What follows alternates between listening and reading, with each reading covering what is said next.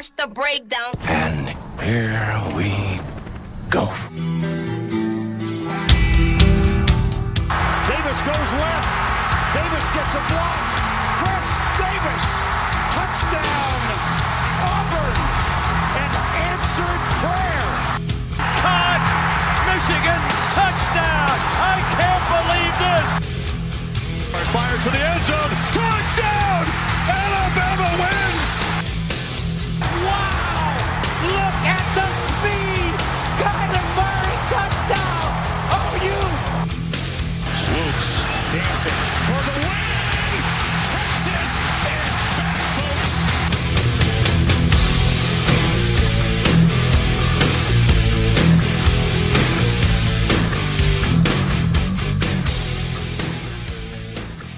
Welcome in, ladies and gentlemen, to the Campus to Campus podcast. I'm your host, Kevin Brown. You can find me on Twitter at KHookem. This is brought to you by thebreakdownsports.com. Give us a follow on Twitter. And before we get started with our Week 6 recap, I'm going to bring in my two co-hosts real quick. Jesse, what's going on, man? It is a fabulous day. Big Ten football is only a week away, and every day I just get more and more excited. Can't wait to watch Ohio State beat Michigan by 37, huh? That's in December, so I got time. You got time. JD, what's going on, dude?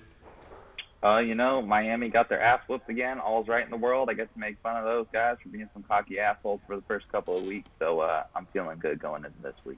I tried to jump on the bandwagon and support them, and they just kicked me right in the dick, man. They'll always bite you. A big ball punch and just sent me on my way. So, all right. So we're gonna come at you pretty quick tonight. We're probably not gonna take too awful long with everybody. If it does happen to get a little loud, just full disclosure, I'm in an open room at a warehouse in Vegas, that my company owns. So if you hear some racket in the background, just disregard it. So without any further ado, we're going to jump into the Week 6 recap. If I had a drop that sounded like a skipping record, I would absolutely play it here. So we're going to spend about 10 seconds here and we're going to move on. But Texas, just go back to the show last week and just listen to it, and it'll tell you exactly what happened in the Texas game again. Trash defense, really good offense. Sam Ehlinger puts the team on their shoulders, takes them to 4 overtime loss to Oklahoma, and just made me want to just hate football, but I can't because I love it. Any of you guys got anything to add about the Red River shootout? First of all, very surprising to see Spencer Rattler get benched going into halftime, and then turning into the Oklahoma quarterback that we all see from the past 4 years in the second half. That was a hell of a power move by Riley. Sit your ass down and get right before you go back out there. And also, was this the greatest Red River game that we've seen?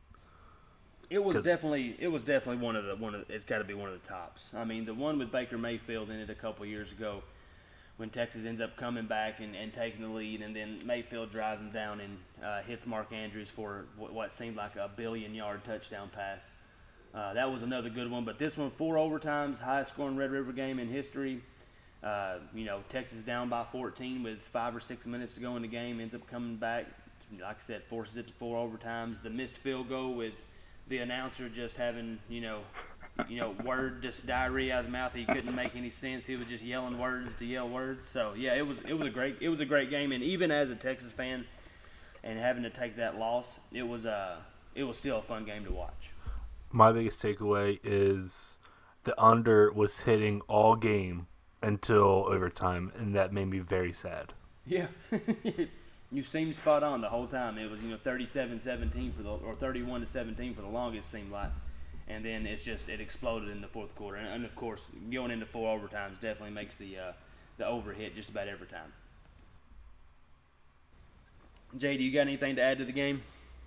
No, I mean, it was a shit show, and it was a great game, and it was perfect college football. You had your pro prospects and Rattler. You had Ehlinger going full hero mode. You had Gus Johnson exploding in the booth, like you mentioned. Yeah. And it was, almost 5 hours long. So I think I went from having coffee to having champagne to having whiskey over the course of that entire game. So no kidding. That was the work. All right, so guys, I'm going to ask you a question here. I want you to tell me what these numbers, what do they have in common, okay? So we got 63 to 48, 41 to 21, 41 to 38, 30 to 28, 41 to 7, 24 to 2, 45 to 41. What do those numbers have in common? And I know everybody already knows this, but if you were a novice college football fan, what would you think those numbers meant? Well, if you're a novice, you're assuming that's final scores. Okay, I got you. Where I'm going at with that is the fact that that is a typical Saturday for the Big 12, right? That sounds like SEC football in 2020. Oh, it sounds like 2020 SEC football, huh? Okay, so that's really where I was going with that is the fact that, you know, the SEC has had this stigma held over them for so many years of being such a defensive powerhouse and that kind of stuff, and it seems like every single week these teams are in absolute shootouts. Now, of course, I'll hop on Twitter and I'll poke around a little bit and I'll do a little trolling, knowing that I have no friggin' room to talk because I'm a Texas fan. But it's easy to get Georgia fans riled up. It's easy to get Tennessee fans riled up. So I'll go in there and poke a little bit and start talking about. And I even did this last year.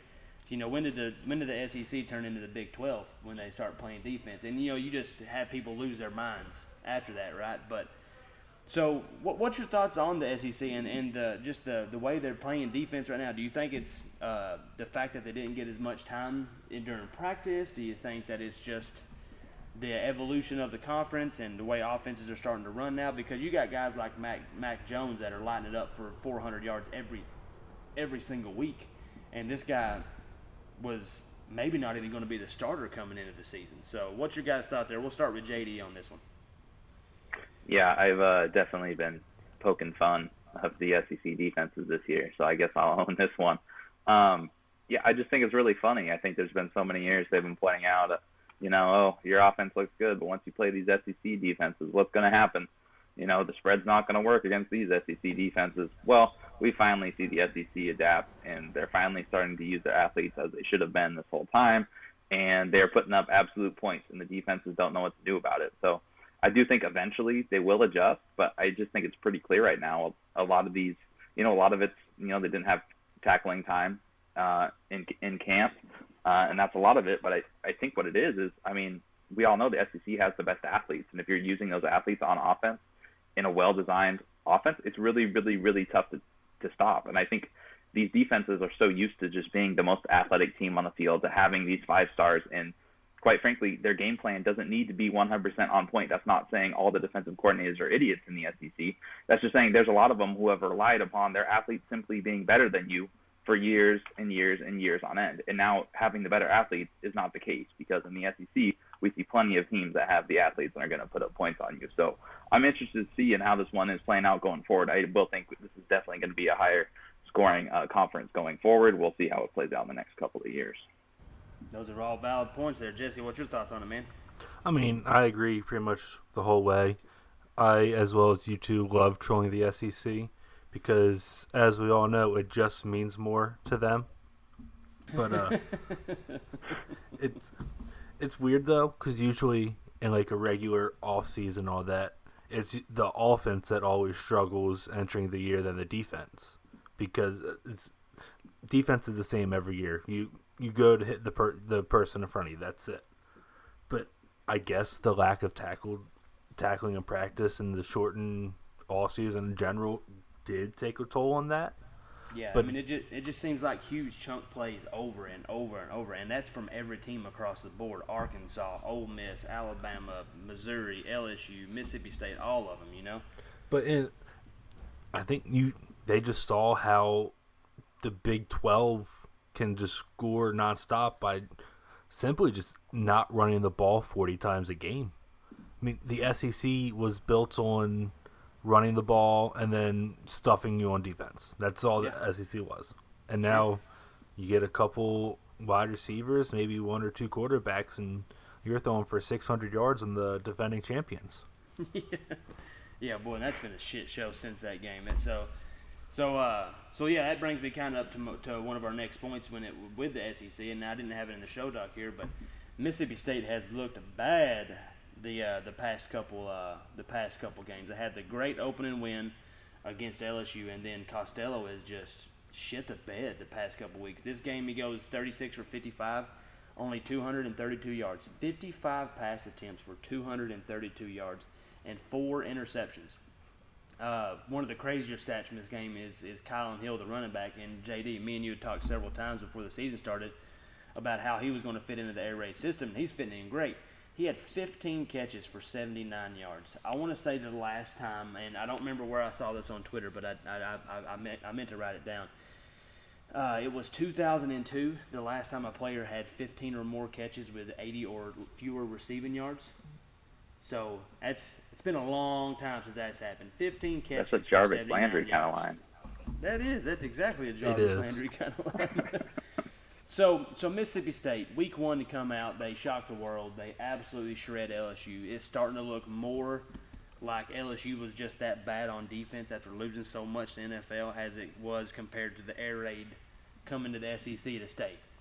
So far, to me, that's what it seemed like, because they've had 2 really bad losses since then. So Jesse, where are you at with Mississippi State now? Are you still going to give them a little bit of time, which of course you need to because it's only been 3 weeks, but is this a Mississippi State compete this year kind of team, or is this a Mississippi State compete 3 years from now kind of team? I mean, it's Mike Leach. This is how he's always been. The first game, he'll always light it up. Then the offense will take like a 3 or 4 week collapse, and then before you know it, you'll have them throwing for 500 yards again and putting up 60 points like it's nothing.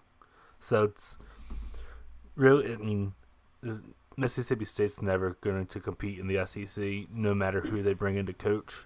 But it's just hope you get your 6 wins, and even if you don't, every team is going to be bowl eligible this year. So hopefully you get one of the games. JD, what's your thoughts on Mississippi State going forward the rest of the season? Yeah, no, I'd agree. I just think they're going to be in a dogfight every single game. The cards are clearly stacked against them. They clearly have to play a perfect game. Their only win so far this year, they set an SEC record for passing yards. They're clearly going unconventional. I just think they're going to fight for being 500, and I think it'll probably take a while if that's ever going to change. I'm not confident it really is ever going to change. I see them kind of being like a 500 team in the SEC, which I think for Mississippi State is probably a victory, but I don't really know if their fans are going to be seeing it that way. Yeah, I agree there. All right, so to keep on rolling down the line, Miami gets absolutely smoked by Clemson, 42-17. Travis Etienne has a great day, well over 200 total yards of offense, 17 carries for $149 and 2, and 8 catches for 73 yards.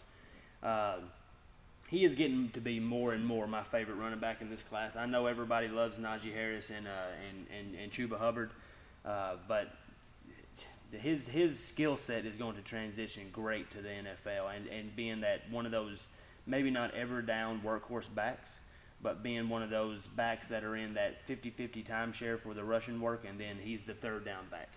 You know, he's just looked fantastic his entire career. Couldn't believe he come back this year, but I'm sure glad he did. He looked great. So Miami comes out there and proves to be a fraud, and we get all hyped up about Miami and De'Aaron King, and then Clemson just beats the shit out of them. So where are we at on Miami going forward the rest of the season, Jesse?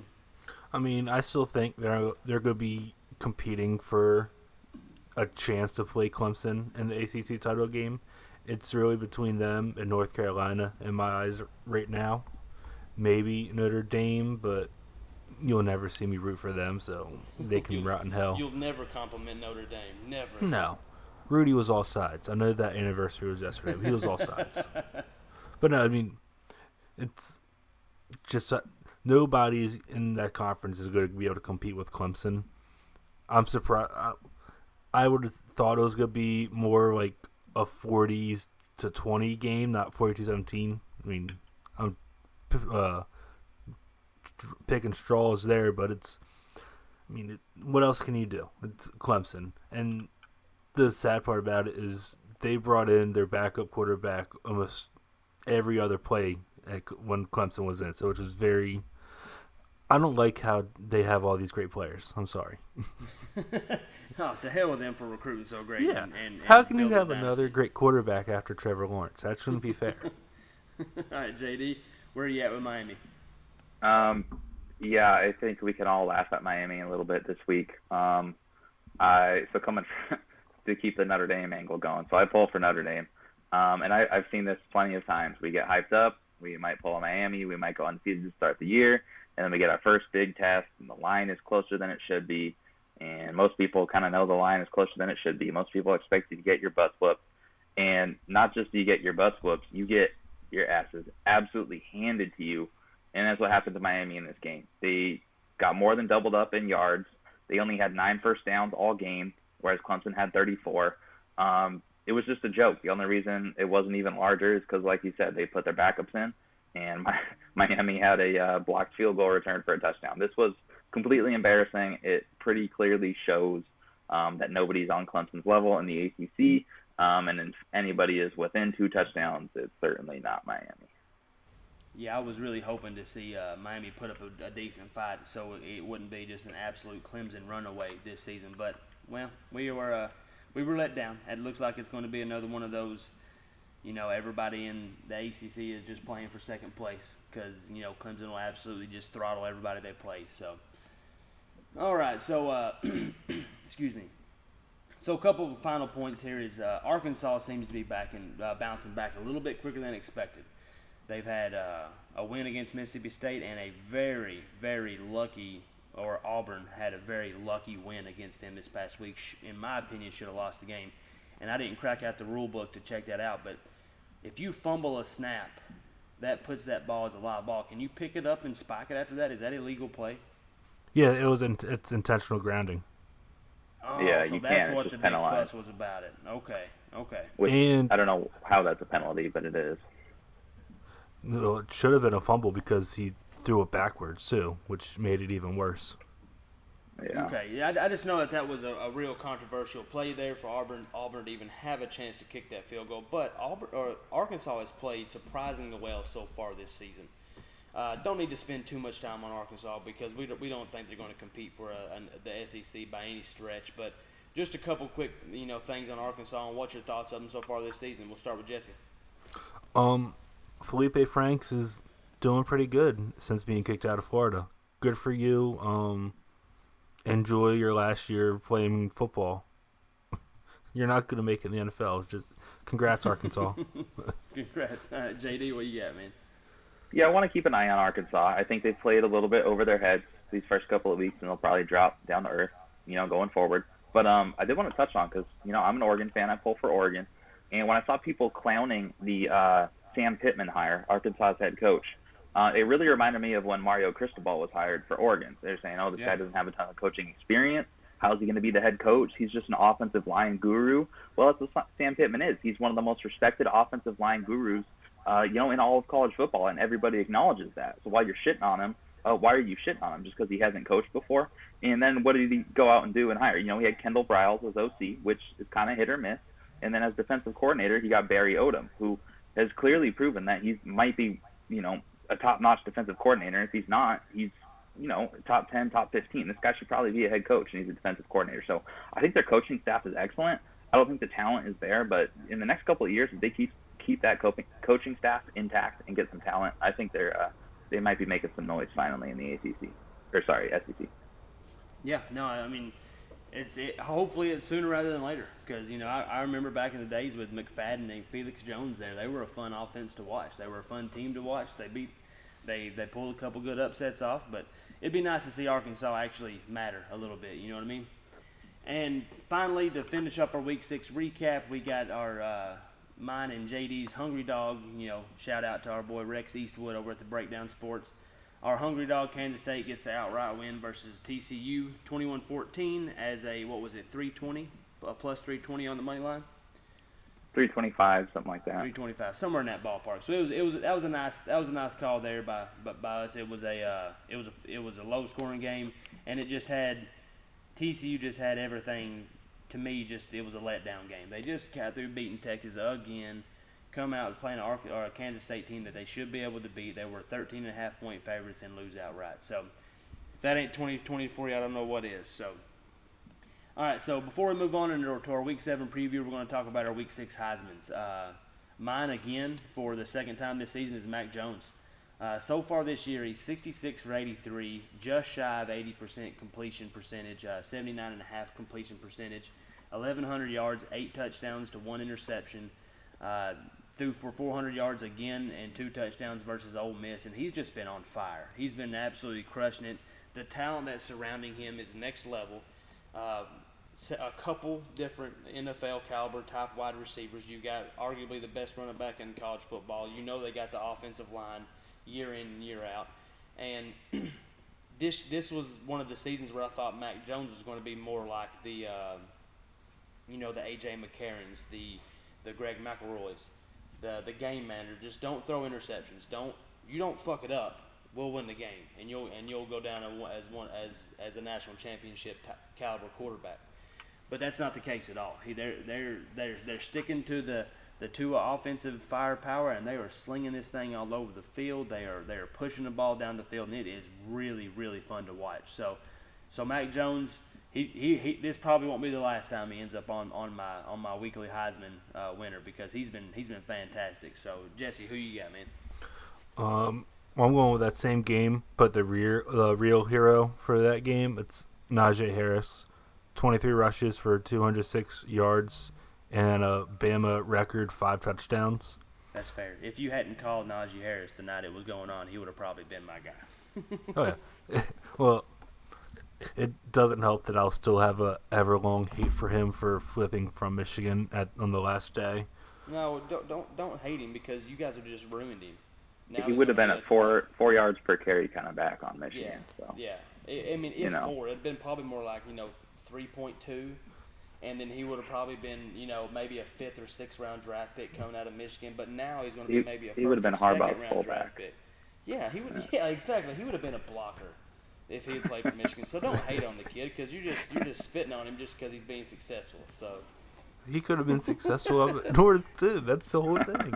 But no, 100% would not have been successful at Michigan. But I'll let you continue your Heisman talk. But no, really, I mean, I know you love ETN so much, but Najee has really, at least in my eyes, he's set himself as the number 1 back in this class right now. And I couldn't argue with anybody that says that. I'm more of an Etienne guy, but if somebody wants to say it's Harris, if somebody wants to say it's Hubbard, then yeah, they got perfectly good cases for it, man. And Harris has been fantastic so far this season. And this just goes back to what we were talking about earlier about SECs and offense and everything. I mean, when's the last time Alabama's had a an average running back?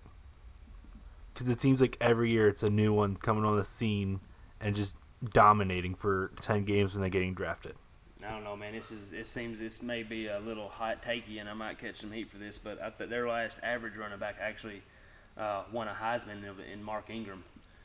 Oh, I think he was better than Trent Richardson, though. I think Trent Richardson might be the one. Trent Richardson just really sucked it up in the pros. He was really great in college, but Mark Ingram was the worst Heisman Trophy winner of all time. I can't argue with that one too much. Okay, sorry. I'm going to get off on a rant there. That was the year Colt McCoy should have won that thing. I got me mad. So, getting my feelings over here back and living in my golden years whenever we were decent. All right, JD, Week 6 Heisman, man. Yeah, I gave it to ETN. I'm another ETN fan. I just want to say, being able to watch Najee Harris and ETN at the same time, I had their games up on the screen at the same time, and there was like a moment where Najee Harris caught a pass in the flat, and he jumped over some cornerback, and I'm like, this guy's how big jumping over cornerbacks? That's unfair. And then right after I saw that play, I look at the other screen, and ETN's just busting like a 60-yard run. And I'm thinking, holy crap, these are 2 of the best running backs I've ever watched, man.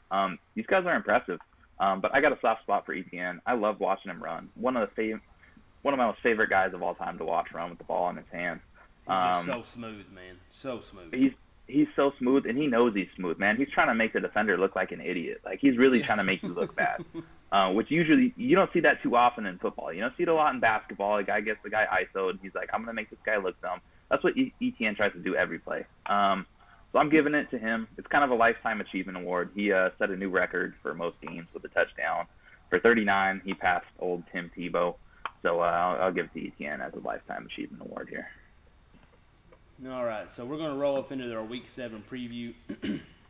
just so we don't spend too much time and keep you folks tied up for too long, we're going to run through the top 25 teams. Right now, we actually have University of the Raging Cajuns, Louisiana. I keep trying to say their name wrong. They're playing right now. They're ranked 21. They're playing Coastal Carolina. Right now, that game is 20-13 Coastal Carolina in the third quarter. But going forward, what's Coastal Carolina's mascot there, Kevin?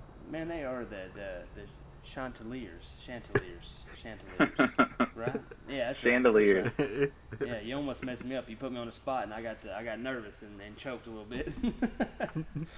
All right, so going through the game, we got a game on Friday. We got SMU versus Tulane. SMU's favored by 6.5. The over/under 64. I know I'm going to be getting home pretty early Friday from Vegas when I'm out here, and I know that'll be on the TV for sure. Next up, we got another Friday night game at 8:30, BYU versus Houston. What's your thoughts on those two games there before we get into the Saturday games, fellas? We'll start with Jesse. First off, for the SMU and Tulane game, really like SMU, even though Reggie Roberson is out for the year.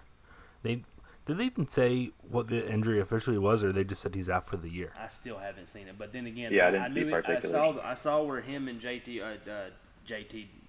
I was about to say JT Barrett, Jesse. Sorry, man. Whenever him and TJ McDaniel were out for the season, but that's all I saw was they were both done for the season. But that'll be a pretty big blow for that offense. But I still think they're the best group of 5 team out there in my eyes right now, and I just think they keep rolling. Pony Express all over again. I'm all for it. What about you, JD? I just want to say these are some really good weekday games, and it makes me really excited. You know, college football's finally back. Yeah, I'm a group of 5 guy, and I mean that Coastal versus Louisiana Lafayette, that's dead even. I was watching the first half. That's a dead even, good matchup. Georgia State, Arkansas State, those both look like 2 very good Sun Belt teams. SMU Tulane, those are both teams I like to bet on, and then BYU Houston. We got the number 1 versus the number 1-2 offense. That's it statistically so far. So I don't know, there's some good matchups. Got me excited over here. Yeah, I'm the same, man. I enjoy watching the especially if it's a weekday night, something like that, where I'm going to be up. I'm going to be watching. My team's not playing. I want to watch a game that's fun to watch. BYU's been great on offense. SMU's been great on offense. So you at the very least you'll see some fireworks there. So roll into Saturday, the morning slate games. We got Clemson versus Georgia Tech. Clemson's favored by 27. Cincinnati's favored by 3 versus Tulsa on the road. Cincinnati's on the road as a 3-point favorite versus Tulsa. Miami's a 13-point favorite at home versus Pittsburgh. Auburn is a 3-point road favorite versus South Carolina. Then we got Tennessee's a 6-point favorite at home versus Kentucky. And then the 1:30, which is the 2:30 Eastern game, it's Notre Dame versus Louisville. Louisville is a 17-point underdog in that game. Louisville's definitely let me down in a couple spots this year. So of those morning slate games through that 2:30 Eastern game, what are you guys looking at there? My biggest thing is, can Auburn bounce back from potentially losing to Arkansas and actually play a win handily versus South Carolina? Because I feel like it's going to be like that again this week for them. South Carolina's going to hang on way too long for them to be comfortable. Yeah, for sure. JD, what about you, man?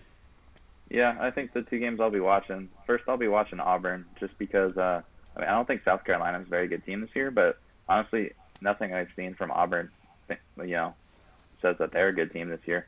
So yeah, nothing screams blowout right there for sure. It doesn't, and you would think if Auburn's going to get back on track, they should win by at least 10 points. So I'm going to be watching that because if they don't get back on track here, it could be really ugly, and Bo Nix could not be progressing. If he doesn't make big progressions this game, then there's some serious questions about him going forward. All right, so to finish up the top 25, and we didn't hit on this, I just happened to see it go through. The Florida-LSU game has been postponed to a later date. That is not set in stone yet. There's a couple of dates floating around. Oklahoma State and Baylor is off. Baylor has suspended all football activities, as far as I know. Has anybody heard anything about that changing? No, they have like 40-something confirmed cases, so they suspended it for good for right now. Yeah. So as far as I know, Baylor's done for the season. So everybody that's playing Baylor they're out there. It's a postponed game. Maybe something changes and they come back and they're able to squeeze some games in toward the end of the season. I just don't see that coming. If a team is just threw their hands up and says I'm out, then they're probably done for the year.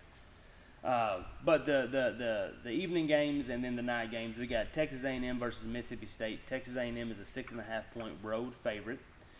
North Carolina is a 13-point favorite versus Florida State, and I'm hammering that. I'm gonna be all over that game.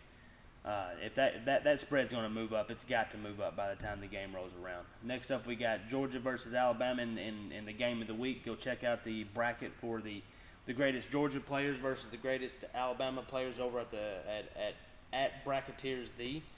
They partner with us on some weekly content. Next up, we got Boston College versus Virginia Tech. Virginia Tech's a 12-point favorite. That's the night game. So, of those group of games, what are we looking at outside of Georgia and Alabama? We'll get to them in a second. So, of the other 5 games, what are you looking at? Well, for UNC Florida State, since you're talking about how the line's going to be changing, so that opened up as UNC by 9.5, and it's up to 13.5. So it's already gone up 4 points for them. Yeah, I was about to say I think it's going to keep going up. I just think North Carolina is going to beat the brakes off of Florida State. Oh, definitely. And then, other than that, honestly, aside from Georgia, Alabama, because that's definitely going to be the game of the week, the 2 games in around this time slot I'm going to be looking at is Ole Miss and Arkansas, just because I want to see if Ole Miss can keep up that pace that almost beat Alabama, and the lane train's going to keep running through. And then Boston College and Virginia Tech, because Boston College has surprised everybody this year. They've been pretty fun to watch. You know, they're pushing the ball down the field. Zay Flowers is making some big plays. It's been fun to watch so far. Not only that, they're covering the spreads too. Yeah. So it's even more fun to watch.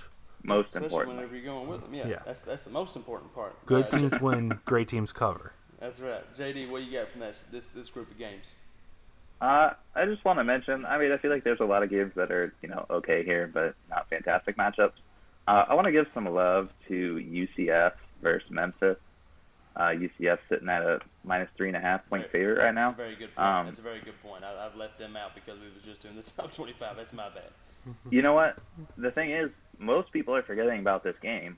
Why are they forgetting about it? Because these seem like 2 of the best group of 5 teams. They were supposed to be going into the year. Sure. Memphis had their shot as the best group of 5 team last year, and UCF, I thought they were the best team going into the year. Well, they've both blown it so far. Memphis lost to SMU, and UCF lost to Tulsa. So everybody's down on these 2 squads, and for good reason. They both blew games, but that means they're going to be hungry, man. These 2 teams do not want to have 2 losses on their record. So I think they're going to be going at it. Could be a really high-scoring, high-paced affair. So I just want to give some love because that's a pretty good matchup right there. That's fair. Fair point. All right, so getting to the game of the week, Georgia and Alabama. Bama's favored by 4 at home. What's your guys' thoughts on this game, man? I could see it going any way. I want to just pile on the Alabama for Kirby Smart choking, but I'm kind of stuck, man. I kind of don't know which way to go. So Jesse, where are you at with the Bama Georgia game? So, up until a couple hours ago, when the Nick Saban news of testing positive for COVID came out, I thought it was going to be Alabama just rolling over them. They look like the best team in the country by far. Mac Jones is probably my Heisman pick right now if I had to make one. But now since Sarkisian is going to be calling the game he's their interim head coach for this week, which means you're going to have liquor bottles all over the sideline. It's going to be a close game. Sorry, I was muted and I was laughing my ass off about that. It's going to be a close game, but Alabama's still going to cover because they just have better players all over. Even though Stetson Bennett IV is the greatest quarterback name of all time. I will say that. That's fair. I don't have any problem with that. JD, what's your thoughts on the game here? I think this is a great game, man. The Saban news, I don't know if that makes it more interesting or less interesting. I think it gives Georgia more of a shot, so maybe more interesting. But these are two teams I'm super high on, which, is an easy thing to say because obviously they're number 2 and number 3. But, these are two bet-on teams for me. So I originally was going to take Georgia plus 6.5 just because I think their defense is phenomenal. I think they've only given up 3 touchdowns in 3 games. I think they held Tennessee before garbage time. Tennessee only had 1 yard per play, 1.1. Tennessee's not great, but everyone was saying they had one of the best offensive lines in the country, and if they can only average 1 yard per play, I think that's going to put up a little bit more of a fight than Ole Miss. I think Alabama usually they're able to avoid Georgia. They don't play them in the regular season. They're not able to avoid them here. They're not able to push it off until they're finally tuned up, until they figured out their defensive coordinator issues, until they figured out how to not give up 48 points to Lane Kiffin when they clearly want to beat Lane Kiffin into the ground. They can't do it because they're not in midseason form, because almost no team is at this point except Clemson. So I don't know. I think it's actually a good spot for Georgia. If it was later on in the year, I would say Bama would probably roll over them, but I think they're gonna frustrate Bama's offense a little bit here.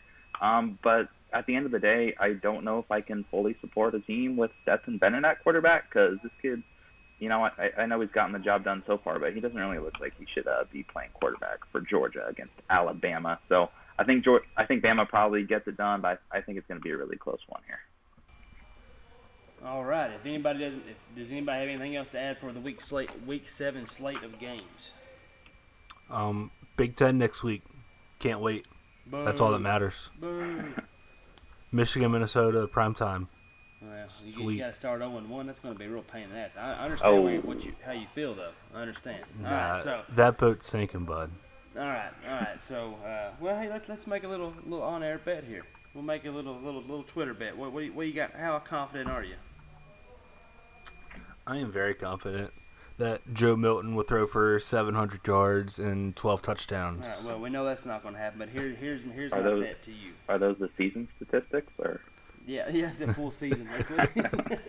All right, so here's my bet to you. And I don't even know what the spread is. Don't know what it's going to be. Don't care what it's going to be. I'm going to take Minnesota. You're taking Michigan, obviously. I'll buy you and your lady dinner. You go out to eat. You pick a place. Go out to eat. Try to keep it easy on me.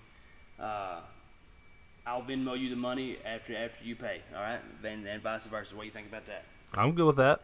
All right. We got a podcast bet. We got to make sure we hit Twitter and make sure everybody knows about it.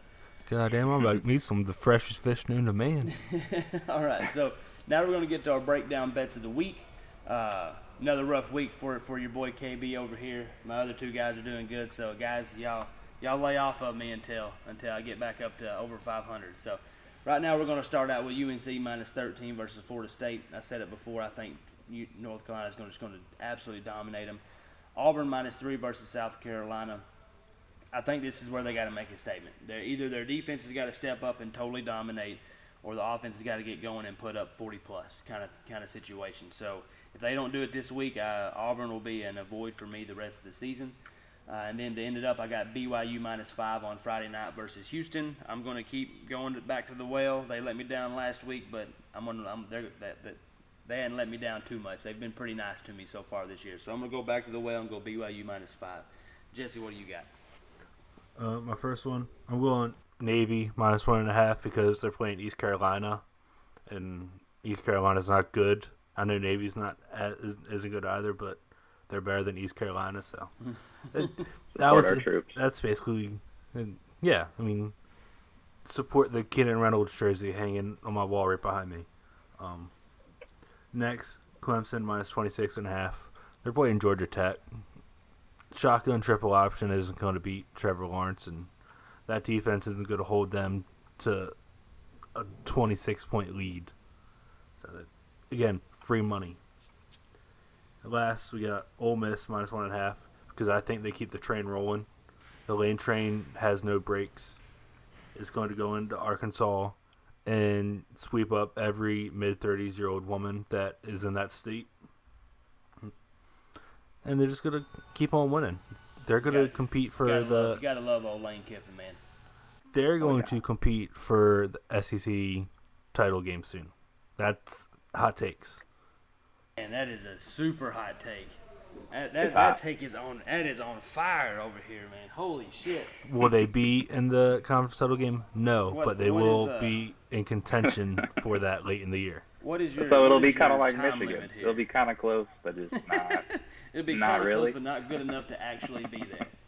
If one game went the opposite way, then So it's other going to be one things of are those happening. situations to where if you beat Ohio State and Ohio State lost 4 other games during the season, maybe you could make it there. Is that way it would be? depending on who's the lead vote chairman. Okay.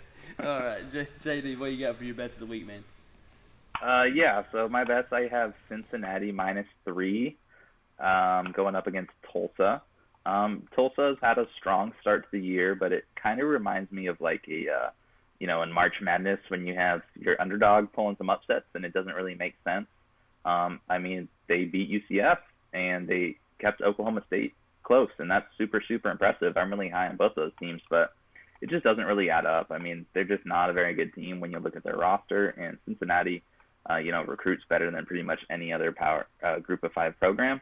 So I just think they're way, way, way more talented and way better coached. And -3, I think, is a gift here. So give me Cincinnati -3. I took BYU Houston over 63. Right now, statistically, BYU is number 1 and Houston is number 2 in offense. And I know they haven't really played anybody. Houston's only played 1 game, and BYU's played some scrubs. But I just don't see how that's at 63 when both teams could score in, 3 plays or less on any given drive. And then I have USF, Southern Florida. I took their team total under 20.5. I have been fading Southern Florida. I think they have one of the worst offenses I've ever seen in my entire life. They try to rotate like 6 different quarterbacks, and they're all god-awful.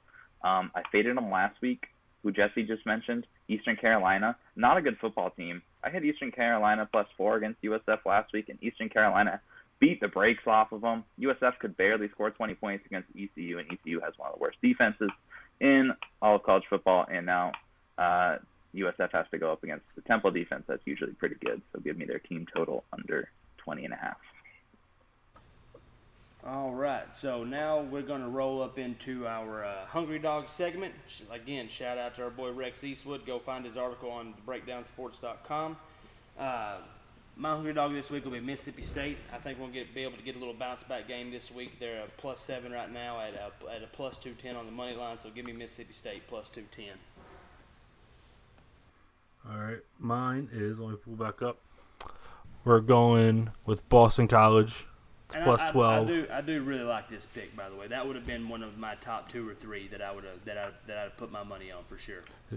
It's +332 money line. They're playing Virginia Tech, although Virginia Tech's been very good this year, even with their best players sitting out for the season.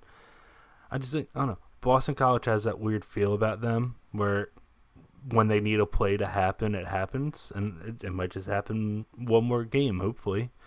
I got screwed by Arkansas, so hopefully I get good luck this week. All right, JD, what you got, man? Yeah, I have Pitt. They're currently +13.5, or you can get them at +375 on the money line. I'm somehow 2-0 on these Hungry Dogs. You are. That's impressive. I don't know. I am not super confident in Pitt to get the job done. I actually grabbed them at +10.5, and then sounds like their quarterback Kenny Pickett's a little banged up. Last I heard, I think he's still expected to play. He's just not going to be fully healthy, but with a Pitt defense that's going to struggle Miami, and we saw how Miami's offense shuts down when they don't get easy 70-yard plays. I like Pitt to keep this game close. I definitely like them to cover, and if it's going to be close, might as well pick them to pull off the upset here. Yeah, if it's going to be close, you got a shot. All right, so to give you the idea where we're at for the season on our breakdown bets of the week, 4-9-2 for me. It's been absolutely brutal. Jesse's at 9-3, JD's at 5-3. So well done, gentlemen. Well done. I'm just gonna start telling you fuckers until I get back up there and get back into above 500. All right, so Jesse, you got anything else for the show tonight? Are you gonna hang out with us for a little while longer while we talk a little CFF? I'll hang on. Why not? It'll be fun. All right, so our CFF segment is the CFF rundown with the breakdown. is brought to you by ExpandTheBoxScore.com. It was created to fill a major void in the college football landscape. Expand the Box Score sifts through every game to gather and sort every statistic you could possibly want, from targets, down and distance metrics, for team play calling tendencies, fully customizable and sortable leaderboards, to detailed individual player profiles, and so much more. For $15 a year, you can get full access with our code, The Breakdown. That's THEBRKDWN. You receive 10% off, so sign up today. And JD, without any further ado, man, I'm gonna roll on to you, my man. Yeah, this is going to be a shorter CFF segment than usual. The main reason is there's been a lot of sites down scoring-wise. FanDuel and DraftKings have a lot of problems with no live scoring updates, and Fantrax still hasn't had their scoring updated yet. I know they said they're working on it, but so we're not working with a lot of numbers this week. So usually we'd have waiver wire ads for you guys to go look up, but we can't really look at percentages and stats because they currently don't exist, which makes it a little more difficult on our end. So very difficult to do some deep dive into some of the smaller schools and stuff whenever you can't sort a spreadsheet. It is difficult, and it definitely puts folks behind the 8 ball. So do the best that you can with it until the websites get the problem resolved.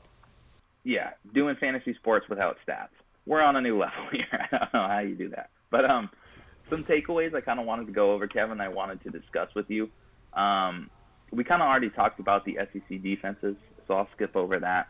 But I kind of want to talk about like rapid adjustments on the fly, because you have these preconceptions going into the season, and then things like, the SEC, a lot of these defenses you expect to be serious, like Florida, actually, is close to being the leader in the entire country in missed tackles. So is there anything that sticks out to you, Kevin, that's like a rapid adjustment or something that you didn't expect going into this year, as far as maybe conference-wise or team-wise?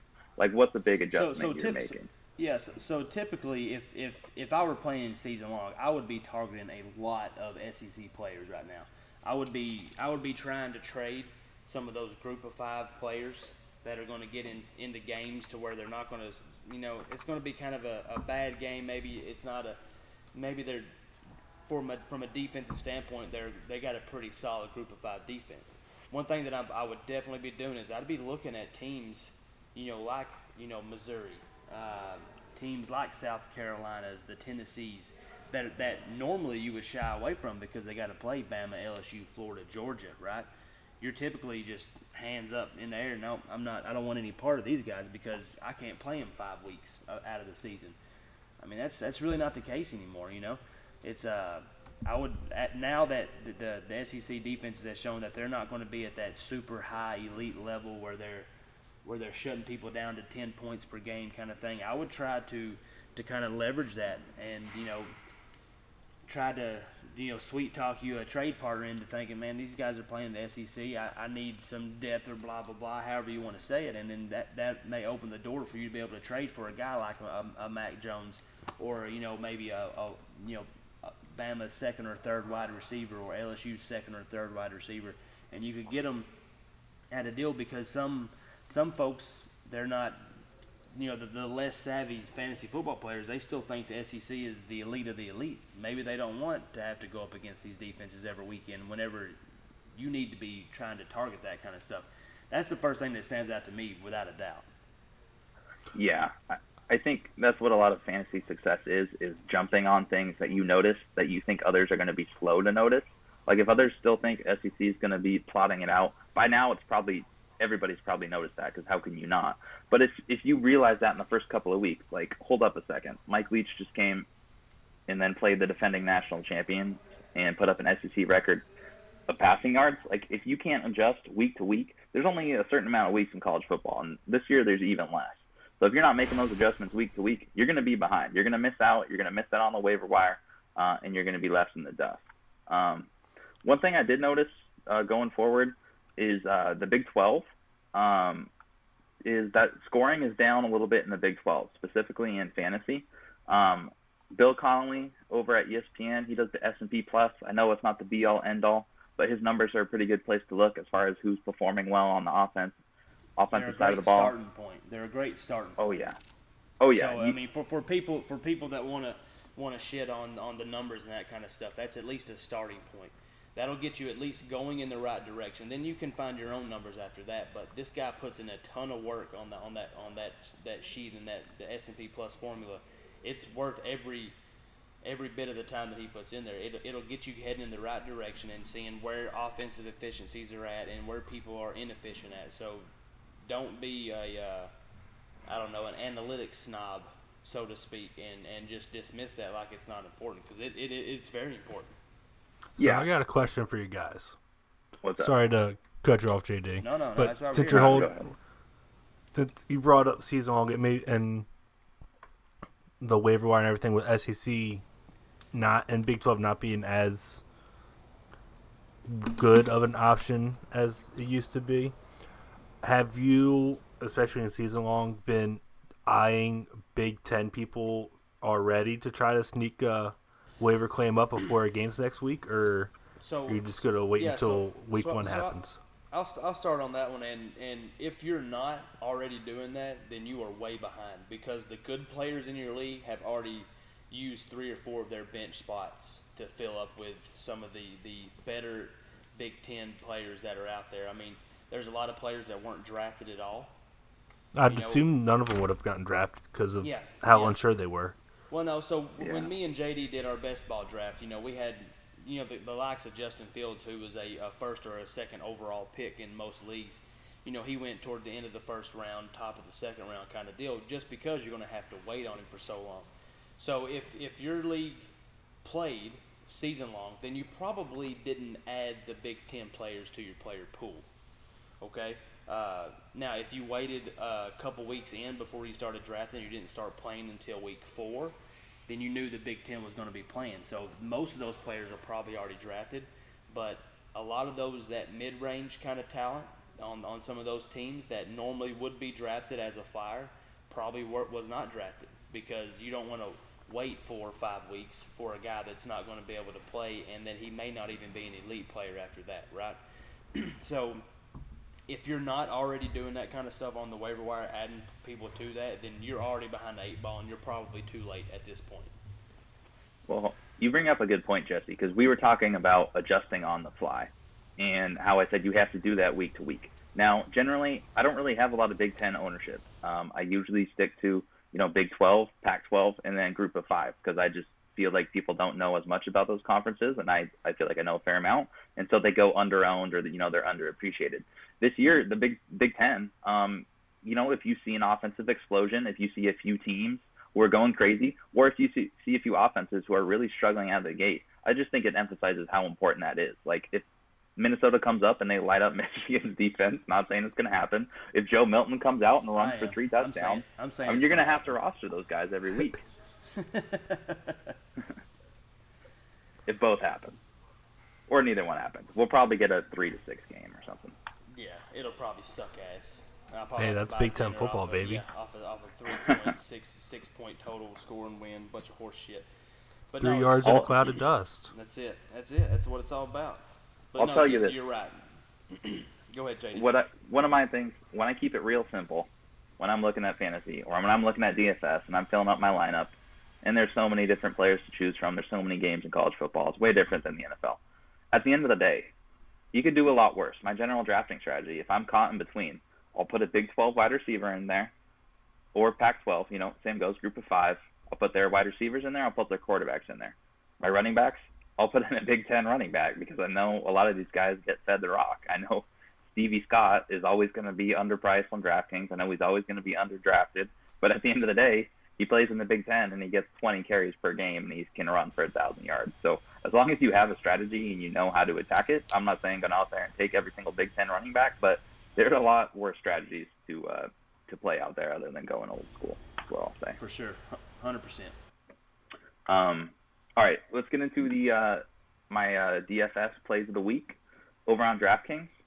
Had some success there. It took a while for FanDuel to finally populate, but I had a few little mini takedowns on FanDuel. Won a couple $100. So hopefully you guys are listening to this segment and it's helping you out there. No guarantees here, but we're a little hot. So I went for some cheap guys. Ride the wave, baby. Ride the wave. Oh, you got to ride it while it's hot, and we're hot. So I'm going to go with some cheaper options. I'm not saying these guys are going to score the highest at their positions, but I do think they are the best price per target here. So first off, we have the quarterback. He's one of the cheapest quarterbacks on the slate. That's Sam Hartman for Wake Forest. Now, he's priced all the way down at $5,800 on DraftKings. He's priced down there because he's had a slow start to the season. Why has he had a slow start to the season? Because they're running the ball down everybody's throat. They played some really weak defenses, and they haven't need him to throw the ball. So why would you target here? Well, he's playing – it's an even matchup. I think they're plus 2.5, so it's supposed to be a back-and-forth affair against Virginia. Both these teams like to play with pace. They're going to have a ton of snaps. And he's got some wide receivers to throw the ball to. And he can run the ball a little bit as well. So he may not be Jamie Newman from a year ago, but he's also not going to be like the 9-10 points he's been getting the last couple of weeks. So I think Sam Hartman's price is priced way down because they just blew out Campbell and scored like 66 points without ever having to throw the ball. I think they're going to have to throw the ball to win here against Virginia. And look, here's another thing to keep in mind about Wake Forest, folks, is their rate of play, their pace of play is one of the fastest in the country. It's insane. They run more plays than almost every other team in the country. So even if Sam Hartman's not a Jamie Newman, even if he's not going to run the ball 20 times for 100 yards and 2 scores like Jamie Newman did, the opportunity is there. And especially in a close matchup like that, whenever they're probably going to run upwards of 70-plus plays, that's a formula for the opportunity to score a lot of points. And if you're getting him really cheap, plus he has a ton of opportunity, that's what you're looking for. That's for sure what you're looking for, because that allows you to save some money and then to be able to spend up in other places. Exactly. Always looking to pay down. As far as some running backs that I like to pay down for here, Kevin, I've mentioned this guy before. I have Rodriguez Clark at $5,600 on DraftKings. He's the running back for Memphis. They're playing UCF. I've mentioned this earlier. It's supposed to be a very back-and-forth game. It's the total's up over 70. And this guy's the lead back. I've mentioned what the lead backs do for Memphis. Kenneth Gainwell's no longer playing. Rodriguez Clark is the guy. And while he may not be Kenneth Gainwell, he doesn't need to be to have some really high upside and a really high floor at $5,600. So how you feel about Rodriguez Clark, Kevin? Man, I'm actually pulling up DraftKings right now to see where the other running backs are at, because that seems really, really cheap for a Memphis running back who's been pretty damn good this season. It's a mispricing. It is. Yeah, it's surprising. I mean, week one he has 20 carries for 105 yards. He has a touchdown in there. Doesn't have any receptions, and he comes back week 5 with 16 for just shy of 100 yards, and he has 4 catches for 10 yards. Just didn't get in the end zone, right? So I mean, it's a Memphis running back. It's the starting Memphis running back. It's the same guy that Patrick Taylor was going to be, that Kenneth Gainwell is going to be, that all these running backs, Darrell Henderson in the NFL, Tony Pollard in the NFL, like they're churning out NFL caliber type running backs left and right down here. And at $5,600, whenever you got guys like Etienne, that let me pull this back up. Etienne's at $8,600, Lady Brown's at $8,200. I know he's playing in Kansas, and Lady Brown's been good, but damn, like that seems like a really good price for him. So good pick on him there for sure. Because you could make an argument that Clark should be priced at the same price as Letty Brown. I think Etienne is clearly above those guys, but I think I would rather probably have Clark than Brown, with prices not even in there. Like if it's a season long, I might play Clark over Brown. I'm with you. Now, only thing about Brown is he's had some crazy volume. The past 2 games, he's had more than 26 or more touches. But here's what he's doing with 26 or more touches: 104 yards. 0 touchdowns, 93 yards, 2 touchdowns. Now, the 93 yards and 2 touchdowns, that's great. But if you got a running back that gives you 27 carries and 93 yards and doesn't get an end zone, you're pissed off about it. You're not happy about it. You're not enthused about it at all. But what Clark does is he's going to be in a high-scoring game, close spread, back and forth, going all game long. I'm with you 100%. I'm really surprised he's that cheap right there. I wish I lived in a state where I could play it, because he'd be in every one of my lineups. Oh, man, absolutely. So what you could do, you could take Sam Hartman at $5,800. You could pair him with his wide receiver, who's my wide receiver play of the week, Donovan Green, his top target, who's been hurt, who, again, didn't really catch any passes last week because they didn't have to throw the ball, but he did get a kickoff return touchdown. So he had 3 touches, and one of them went to the house. You could pair him, Donovan Green, Sam Hartman. You could get Rodriguez Clark in there. And then you could pay up. You could get Travis Etienne. You could get the most expensive wide receiver on the slate, Elijah Moore, who gets about 16 targets per game. You could pair him with his quarterback, Matt Corral, who's putting up Heisman stats. And you still got room for more. I don't mean to get off on a tangent here, but Elijah Moore is fucking killing it, man. He's been fantastic this season. It's he's double-digit catches every single week almost. He's been amazing. And the thing is, they played some good defenses, or at least who we thought were going to be good defenses going into the year. So it's not a fluke. And Lane Kiffin likes to beat his wide receiver 1. So I would jump on that. Absolutely. For sure. And with the guys that you got lined out here, that gives you the freedom to be able to jump on that, to get that high floor, high ceiling player. You know, you may have, with Sam Hartman, you may have a low floor, but you also have a pretty high ceiling. You know, you're going to have a lot of variance in his game. He's going to have games where he's just going to shit on you. He's just not going to play good, but then he's going to have games where he's going to explode, and that's why he's going to stay down there around that 5,800 range. Whenever you can pay up for guys, you know, let me pull up the quarterbacks real quick, but you can pay up for guys that like Trevor Lawrence or Matt Corral, Dylan Gabriel, guys that have been pretty consistent. They've been very consistent, but they're expensive. You know, if Sam Hartman has his blow-up game, he's going to score just as much, if not more, than those guys. But that's why he's 58, because he may take a dump on you, you know. So at the end of the day, you can save that money and hope for shoot for the stars, but be happy with the moon. You know, if you land on the moon kind of thing. You know, if Sam Hartman comes out and gives you 25 points, you're killing it. That's way overvalued right there, you know. And then you're able to spend up on guys like Elijah Moore and guys like Travis Etienne. You know, guys that are going to give you that super high floor that keeps you safe, right? So yeah, I'm all about that, man. I'm thinking about going to do some stuff while I'm out here in Vegas to jump in there. Well, Kevin, and here's the thought on that: when a guy's priced so low, it sometimes scares people off. If they look and they see, why is this guy priced so low? Oh, because he's had 2 shitty games in a row. Then a lot of people aren't going to play him. They're going to, they won't even notice it's a mispricing. You'll be tickled to hear this one, Kevin. I played the night slate in DraftKings. C.J. Johnson, quarterback on Eastern Carolina. Yeah. You know, one of the top wide receivers going into the year, fantasy-wise. His price last week was $3,900. $3,900, about as low as you can possibly go. It's because he had 2 bad games. Exactly. But and what does he do? He plays in an offense with so much passing volume that he is bound to boom eventually. And he boomed. Exactly. He had 3 catches, 99 yards, and 2 touchdowns this week. Exactly. And if you're not just taking a shot because you say, oh, this guy's cheap, maybe he'll go off. You're taking a shot because this is C.J. Johnson.